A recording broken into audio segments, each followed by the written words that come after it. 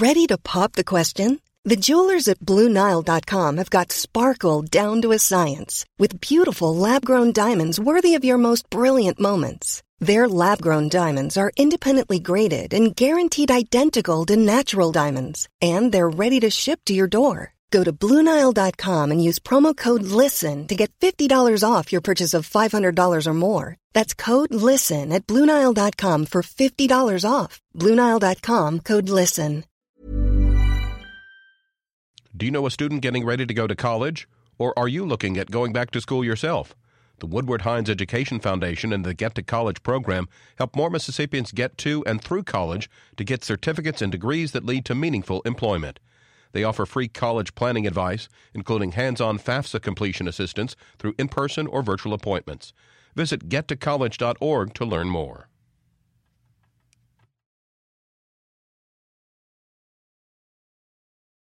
Support for Mississippi Edition comes from Mississippi State University Center for Distance Education, providing online programs and certification at the graduate and undergraduate levels. Distance at State. Even there, you're here. More information at distance.msstate.edu.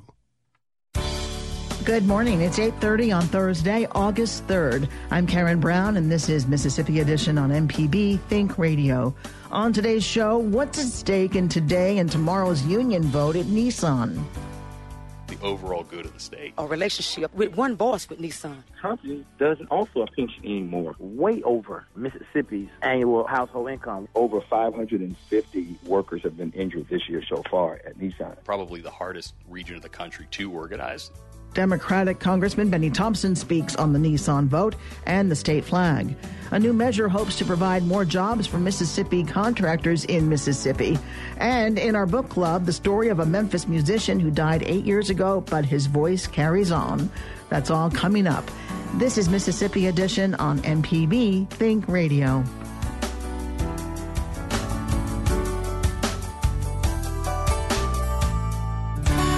Tensions are high as the vote to unionize the Nissan plant in Canton is underway. Some 4,000 of the plant's 6,400 workers have 2 days to cast their ballots for or against joining the United Auto Workers Union. MPB's Desiree Frazier has our featured story. Community activists and Nissan workers rallied over the weekend in Canton, urging employees to vote yes to joining the United Auto Workers Union. These workers say they want better pay and health benefits, along with a pension. Also, workers want a way to transfer temporary employees to full-time. McRae Johnson is voting yes. He's worked at the plant for nearly 6 years and says he's still paid temp wages. How does that make you feel? Not good when you got to sit on one side of a truck and work and do the same job as the person that's full Nissan and get $10 more than you. Kanoy Brown has been with Nissan 14 years. He opposes bringing in a union. The line leader makes $26 per hour. He likes his pay and benefits. I can't think of a job in Mississippi that is paying the wages that Nissan is paying, for this area. Matter of fact, way over Mississippi's, annual household income. The state's average household income is just over $39,000 annually. Marvin Cook, a technician at the plant, doesn't trust the UAW. In fact, a scandal has erupted in Detroit involving the union and officials with Fiat Chrysler accused of embezzling money. Cook says wages at Nissan are competitive and many companies don't offer pensions anymore. He says they have a 401k plus an additional payment is added to their account once a year. To me, I think if a union doesn't get in, I have more job security with the union out of the company versus being in their company. That's what I believe. For Morris Mock, who's been with Nissan 14 years, safer conditions at the plant is a big concern. He says the air conditioning is cut off in certain zones to save money. Mock also wants to see machines ergonomically safe for any size worker to use. We have a lot of workers falling out in different areas because of heat, exhaustion. We've actually had just a lot of the way workers are being treated. Governor Phil Bryant has come out against unionizing the plant. You have to go no further than Detroit. Once the world's automotive center, now almost is a part of the Rust Belt. Nathan Schrader is a political science professor at Millsaps College. He says many in the South don't have experience with unions, and false information is repeated as fact. The reason for Detroit's decline had very little, if anything, to do with organized labor and lots to do with other factors, from economics to over-reliance on a single industry to cheaper foreign competition throughout the decades. Schrader says historically, unionizing plants in the Deep South has been a challenge because of right-to-work laws. The Deep South is notorious for just not being a hospitable place for workers' rights. There are the right-to-work laws in place in many southern states that attempt to prevent unions from organizing. Union organizer Betty Jones works at Nissan. She's hoping for better things from the company, like collective bargaining.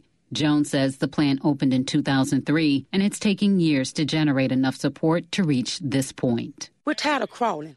We want to sit up at the table like adults and have a conversation, have a relationship. That's all we're asking for, a relationship with one voice with Nissan. Nissan is running TV ads and messages on social media featuring employees who don't support unionizing the plant. For years, the UAW has targeted our plant to increase dues-paying members. We know that Nissan Canton is not perfect, but we do not believe the UAW is the solution.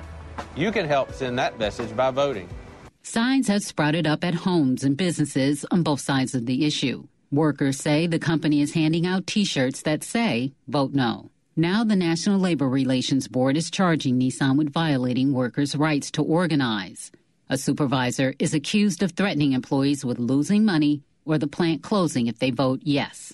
Robert Francis is the Human Resources Director at Nissan. It's a false allegation, a false accusation, part of a number of allegations that have been made against the company. And we certainly will have an opportunity to, defend ourselves as this process goes through. But those allegations are false. A clear majority, or 50+1, must vote yes in order to join the United Auto Workers Union. Worldwide, 42 of Nissan's plants are unionized, except 3, 2 in Tennessee and 1 in Mississippi. While some worry the fallout from a yes vote could mean Nissan leaves the state, others say a win here will open the door for other plants in the South to unionize. Desiree Frazier, MPB News. Coming up, more on the Nissan vote as the state's only Democratic leader weighs in. This is Mississippi Edition on MPB Think Radio. Informative MPB news stories, the local shows you love, up-to-date severe weather info, and the state and worldwide reach telling the story of Mississippi. You're listening to MPB Think Radio. This is Mississippi Edition on MPB Think Radio. I'm Karen Brown. With the potential for change on the horizon for Mississippi, state leaders are speaking out. Democratic Congressman Benny Thompson has spoken out in support of union efforts. He tells MPB's Ezra Wall why. First of all, in America, individuals have choices. And the only way the workers at Nissan can have a choice in whether they want to have an election or be represented by a union is to have the election. First of all, I've supported the workers' right to make that decision. The only way you can do it is to have an election. Now that they've gotten enough people to sign cards saying we'd like to have an election, then I think in America, in Canton, Mississippi, like all the other Nissan plants in the world, with the exception of 2, there are unions operating within those plants. Those workers should have that choice. I have calls that come to my congressional offices about worker situations at the plant, and I have said in those kind of situations, the only way you can really address them is to have a union, because as a congressperson, I don't have any say-so over who gets employed, whether employees are mistreated. And so because the workers have decided that they would like to have a union, I support it. As a child in Mississippi, some of the better jobs in my hometown were people who either worked for the railroad or for the post office, and they both were union jobs. So if the standard of living was elevated because people belong to unions and people aspire to become part of the middle class, and becoming a union member got them to that middle class faster, then I'll support it. What about this notion that's been expressed by some anti-union leaders that the whole reason Nissan came to Mississippi in the first place is because there would be no union, and if you vote to have a union, they're liable to just pick up and leave? Well, that's the old snake oil that you hear from people saying that. These are the same people who are against raising the minimum wage in the state of Mississippi. These are the same people who say that people shouldn't have health care. So now all of a sudden they're going to say Nissan, because we've given over $1 billion in state incentives, they're going to leave. That plant is profitable. All we're saying is treat the workers in Canton like you treat the majority of plants that you have around the world. Allow them, should they choose, to form a union. And clearly, I've talked to the workers. They're hard workers. They want to provide for their families, but they want to be treated like Americans. They don't want anything less than what other workers for Nissan receive, and right now they don't receive that. Again, Governor Phil Bryant, Lieutenant Governor Tate Reeves, and House Speaker Philip Gunn, all Republicans have spoken out against the union at Nissan. Governor Bryant says he doesn't want to see conditions change in Mississippi. Mississippians have been working there for about a dozen years. It has provided a high quality of life. I look at Detroit, I look at California, other areas where the union came into the automobile industry and just destroyed it. I don't want that to happen in Canton, Mississippi at Nissan. Voting at the Canton plant will continue through tomorrow. In other news, the Congressional Black Caucus and the Mississippi Legislative Black Caucus are two of the organizations now supporting plaintiff Carlos Moore in his suit to bring down Mississippi's state flag. The group filed a supporting document called an amicus brief, as Moore is now asking the U.S. Supreme Court to reverse a Fifth Circuit Court ruling that dismissed his lawsuit. Congressman Thompson also spoke with MPB's Ezra Wall on the CBC's move. He says the flag bears a symbol that should be placed in a museum. Well, this flag issue for a lot of people won't go away. That Confederate battle symbol in the Mississippi flag is just a symbol that should not be. It's a relic. A lot of us have said that it should be put in a museum. But to somehow symbolize who we are as a state with that symbol is just not right. And a lot of us have historically supported changing, and at every venue we will continue support trying to change it. So when we were made aware of the present court challenge, the Congressional Black Caucus, many of them who are from the South in general and who understand clearly what the Confederate battle flag means, weighed in and supported unanimously this effort to file this amicus brief before the court. The argument from the other side is that there's this effort to what they characterize as trying to erase history. Do you see that point of view, or does that affect your thoughts in any way? It's exactly where we're coming from, but it's a part of history that surely you can't be proud of. Slavery was part of history, but surely you can't be proud of man's inhumanity to man and try to symbolize it. So we're not trying to cover it up, but just like other things down through the years that we have decided to put in a museum, put the flag in a museum. Don't try to create a symbol of somehow things are all right out of something that's negative. That Confederate battle flag was a symbol of Southern resistance and support for slavery. The South lost that war, and so that symbol should be placed, as I've said, in a museum. I won't oppose it. Other individuals, as you know, in the state have supported changing the flag, but the will to move forward, obviously, is still not there.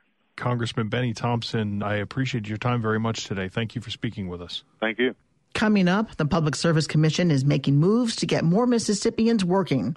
This is Mississippi Edition on MPB Think Radio.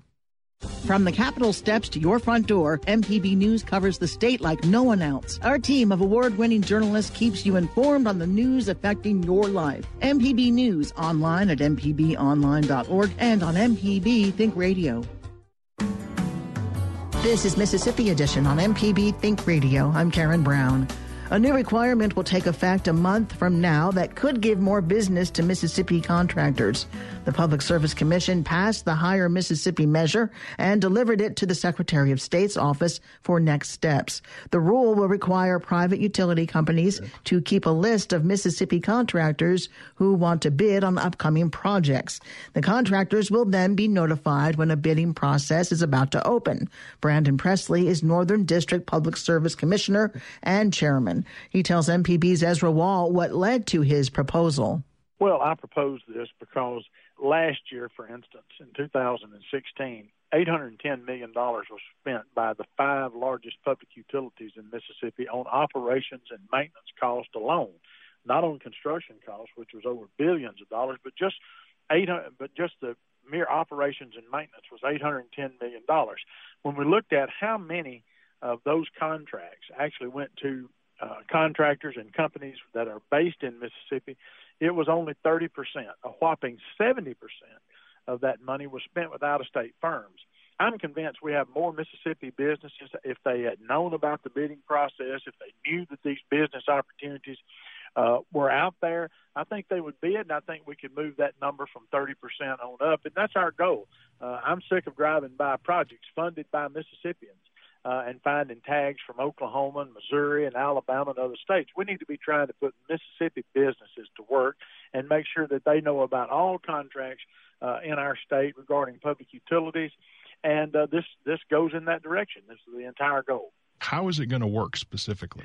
It is aimed at moving that needle from 30% so that more Mississippi companies are hired. That's the reason we gave it that name. But the rule will work as follows. If you're a company, say you're a construction company, you're interested in being placed on the list to get bid notifications when projects come up that you're qualified to bid on, you'll notify that utility. The utility will put you on the Hire Mississippi list every time they bid a contract above $200,000. And that number was picked because that's a number in the statute regarding what has to be bid. Anytime that there's a project above that amount, you'll be notified in writing or by email of the availability of this contract, how you can bid, what the specifications are, and who you should contact. Secondly, you'll stay on that bidding list and receive updates on every one of these projects or bid notices on every one of these projects. When the utility comes to the commission to seek rates to pay for these projects, we're going to ask 2 questions. Number 1, did you hire a Mississippi company to do this work? Yes or no? And if not, why not? Is it because we don't have the workforce to handle it? Was the Mississippi company, was their bid higher than someone else's? But we're going to be asking for an explanation of why a contract went to an out-of-state company, just so we can gather information and understand reasoning on that. And also, if a contractor is not picked, they can request general information from the utility as to why they were not picked and someone else was. The effort on that is an out-of-state company was, and the reason for that is we want to see if there are gaps within our workforce. If we have projects in which no Mississippi companies bid because maybe we don't have a company in the state doing that, that's something we want to know and be able to make sure we're making aware to our economic development folks and our workforce development folks in Mississippi. Yesterday, we took some bold action to have a structured process that gives every Mississippi business that's qualified to do this work, at the very minimum, the right to know about the projects, the right to bid on the projects if they're qualified, and a chance at this business. Brandon Presley is a public service commissioner in the Northern District and chairs the commission. Commissioner Presley, thank you very much for taking time to explain this to us today. Thank you. Glad to join. Coming up, this Memphis musician and producer died 8 years ago, but that has not kept his voice silent. Jim Dickinson's I'm Just Dead, I'm Not Gone. This is Mississippi Edition on MPB Think Radio. An evening of jazz can be just what the doctor ordered. Join me, Meredith Michelle, with WJSU's Evening Jazz, 7 to 10 weeknights on MPB Music Radio. This is Mississippi Edition on MPB Think Radio. Jim Dickinson led an extraordinary life as a musician and music producer, playing with or representing the likes of Aretha Franklin, Bob Dylan, and the Rolling Stones. Dickinson died in 2009, but a new book of his own writing chronicles his life and career. Jim's son, Luther Dickinson, is the lead vocalist and guitarist for the Mississippi All-Stars. He tells us about his father's career and legacy detailed in I'm Just Dead, I'm Not Gone. Well, my first memory that I've been able to recollect was at age 2. I was sitting on top of his white vinyl baby grand piano, and he was listening to a vinyl record and walking around snapping his fingers. And that snap, those snaps are what shook me into, consciousness, where you cross that barrier like, oh, I remember that. That was the thing. We grew up watching Dad and his friends get together, and his friends all had kids the same age. We just grew up watching them play music, and it was a social event. Dad would play at home, but we would go to festivals or go to parties, and they would play music together. He played with some giants, like Johnny Cash and Bob Dylan, of all people, and he represented the Rolling Stones. He played with the Stones, too, yeah. and Aretha Franklin, he represented her. What was more gratifying for him? What did he find most gratifying in his rather storied career? Playing with Bob Dylan, that was a time out of mind session in the late 90s, and it was a dream come true for him. It was a great ambition of his that he fulfilled. And as he would say, a lot of things in life are disappointing, but Bob Dylan is not one of them. And they were the same generation. It's a generation I find fascinating. It's the pre-TV generation, even the pre-hippies. They were the beatniks. They were the heads, the bohemians. They grew up without TV, listening to the radio. In everything written about Jim Dickinson, there's always an instrumental part of the Memphis music scene. Right. Memphis music scene. Was he one of the creators of the Memphis music scene? Was he around in the beginning of that scene? Well, the way I see it was he was a keeper of the Memphis music scene. He had a historical vision of the Memphis music scene that kind of glued the city together just by his willpower and gumption alone. And it was funny, when he passed away, I felt like that part of Memphis was gone. But with his book coming out, it's there. It's like his vision of what Memphis music is and the impact of Memphis music on the world is very heartfelt. I mean, with his heart and soul, that was the most important thing to him. But to answer your question, he grew up in Memphis. He was a teenager in Memphis. He remembered, once again, pre-TV, he remembered pre-rock and roll. There was a little Dixieland, a little boogie-woogie, a little blues, a gospel. But he was a generation a little bit younger than Johnny Cash, a little bit younger than Elvis Presley. He was a little bit younger. But he was the last vocalist on the last Sun single. But the undercurrent of the whole thing is that this was the segregated South. That once the blues masters were plucked out of segregated obscurity, that was the real Memphis underground at its height. The core of Dad's message is that for his community, the music brought the people together and changed their world. Were you aware of his writing prior to this book? He was writing every day by hand, pencil, pen, on notepad. He wrote it by hand.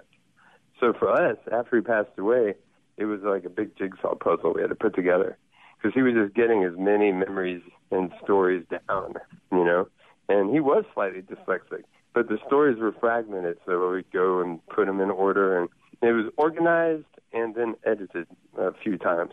I think it's one of the best titles of a book I've ever seen. Who came up with the title? It was one of his great catchphrases. He used it for friends. He was such a lover of recorded music, how it could transcend time and space and life and death. He was referring to music when he said it, but it rings even truer with the book. Well, and the great name of the book is I'm Just Dead, I'm Not Gone. written by Jim Dickinson, who is no longer with us, but we've been speaking with his son, Luther Dickinson, who is a fine musician in his own right. He is a multi-Grammy-nominated musician. He's the lead guitarist and vocalist for the North Mississippi All-Stars. So I'm glad music runs in the family. And Luther, thanks so much for joining us. My pleasure. Thank you. Stay tuned to MPB Think Radio for a full slate of Mississippi-based programs all morning long. Coming up at 9, it's Creature Comforts. Then at 10, it's Season Pass. And at 11 o'clock, stay tuned for Southern Remedy. Did you miss part of the show today? Find past episodes of this and other Think Radio programs online at mpbonline.org or by downloading the MPB Public Media app from the Apple or Google Play stores. I'm Karen Brown. Join us again tomorrow morning at 8:30 for the next Mississippi edition, only on MPB Think Radio.